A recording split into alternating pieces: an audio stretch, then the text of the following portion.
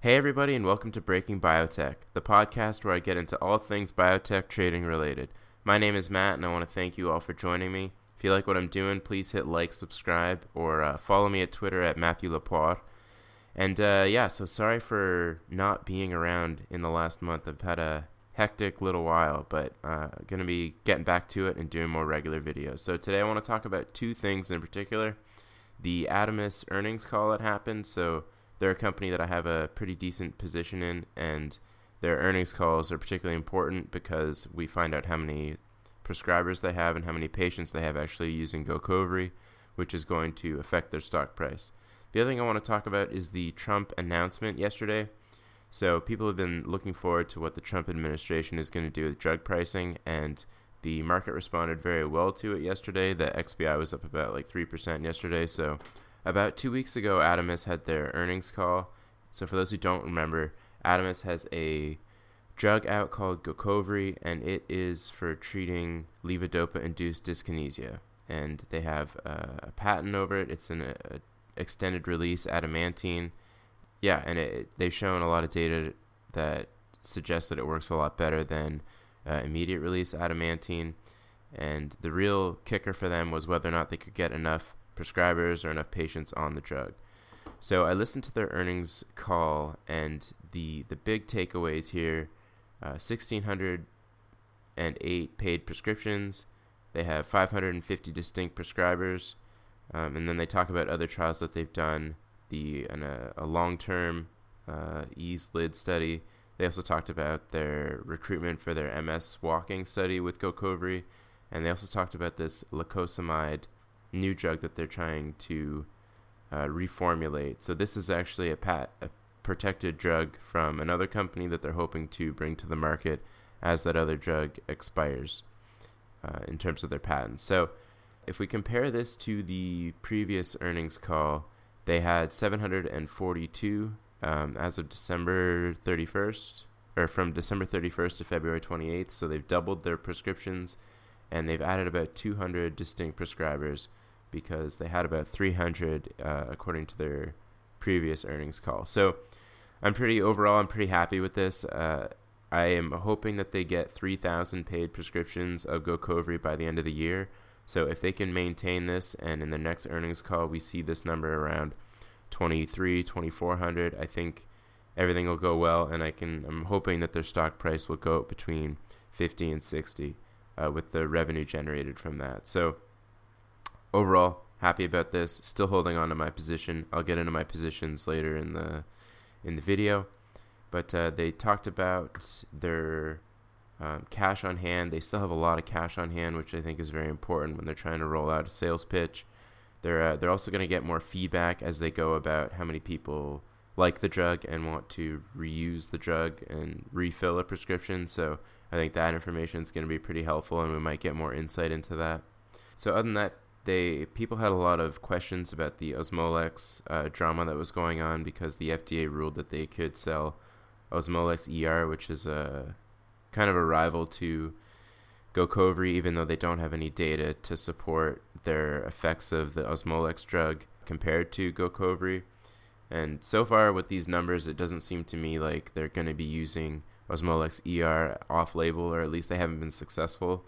The price that they announced actually was $4,500 a year for Osmolex ER, which is actually a lot cheaper than the Gocovri drug. But given that the data, they don't really have a lot of data to show that it helps with dyskinesia associated with levodopa treatment in Parkinson's disease, I don't think it's actually going to be that big of a problem. So we'll see how it rolls out. I'm still holding on to my shares, and yeah, we'll go from there. Okay, so the other thing I want to talk about is the Trump drama. So I'm not going to make this video very political, but this has a lot of implications for us, because if Trump starts to over-regulate or does anything involving drug prices, it could obviously affect the bottom line for a lot of these pharmaceutical companies.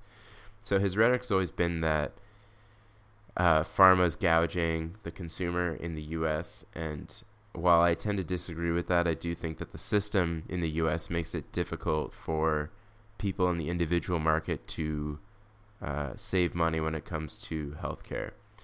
So given that rhetoric, he hit on a few points associated with negotiation between pharmaceutical companies and different payers, and so I think that that's all fine. It's not super important, at least in terms of what I think is the takeaway from his talk.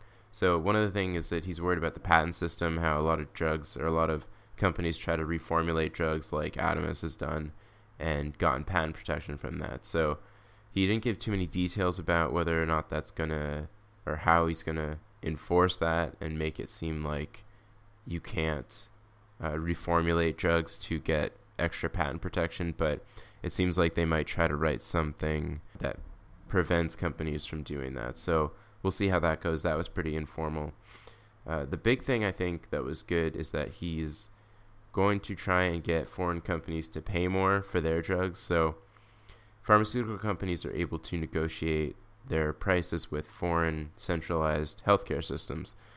The United States obviously doesn't have a single payer healthcare system, but a lot of more socialized countries do, like Canada and a lot of European countries, and they're able to negotiate a cheaper price because they have so many people that are going to be buying the drug.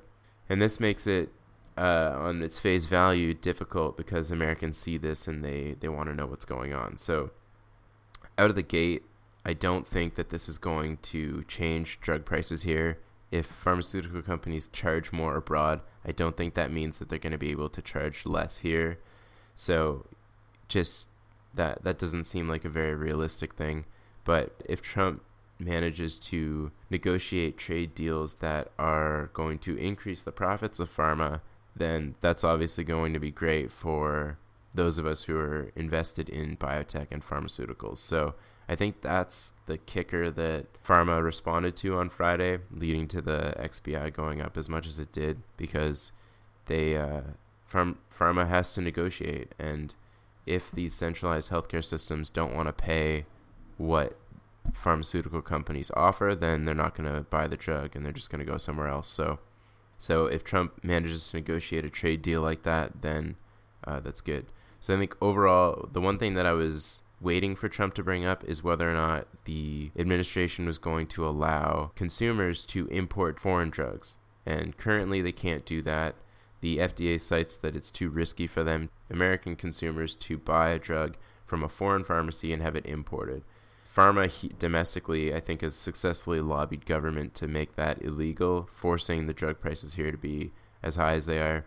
So Trump didn't comment on that at all, so I think that's going to remain a thing. And unfortunately, I don't think that whatever Trump talked about yesterday is going to change drug prices very much, but it does look relatively bullish for pharma as a whole. So I think that's good for us anyway.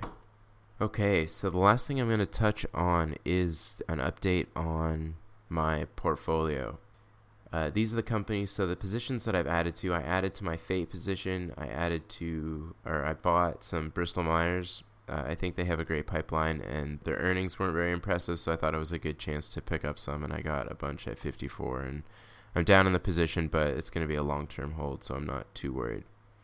So Madrigal has been coming up despite me still being down.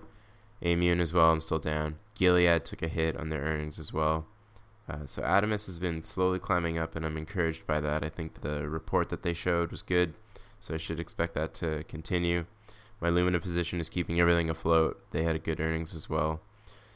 Fate took a hit. Their earnings came out on Thursday night, and they reported a less than expected revenue or earnings per share. So I think that's why I picked them up. I think it's still a contender for a buyout opportunity given what's been going on in the CAR-T space.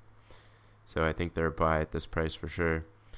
Spark has been all over the place given the Avexis buyout, so they've been up and down, but I am still going to keep holding them. And of course, Bristol Myers, I'm down a bit. So overall, since I bought these positions, I'm down about 1.5% compared to XBI and the S&P. I'm not doing very well, so I am still convinced that I'm going to have long-term success in this portfolio. So if you look at the chart here, XBI did really well this past week, and so did the S&P actually. So In terms of volatility, this week was actually kind of a change up. We saw a big decrease in the volatility in the SPX and the XBI. So some people are thinking that the volatility that we've been seeing is no longer going to occur and that we're going to be smooth sailing and hitting all-time highs again.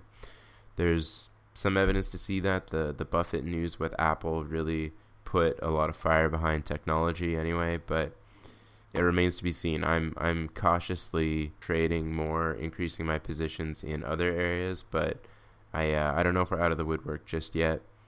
So with that, everybody, I'm going to wrap it up. I want to thank everybody for listening and watching. I'm going to try to get back to doing a weekly video and branch out a little bit and try to look at more individual companies and analyze some of the trial data that they have coming out.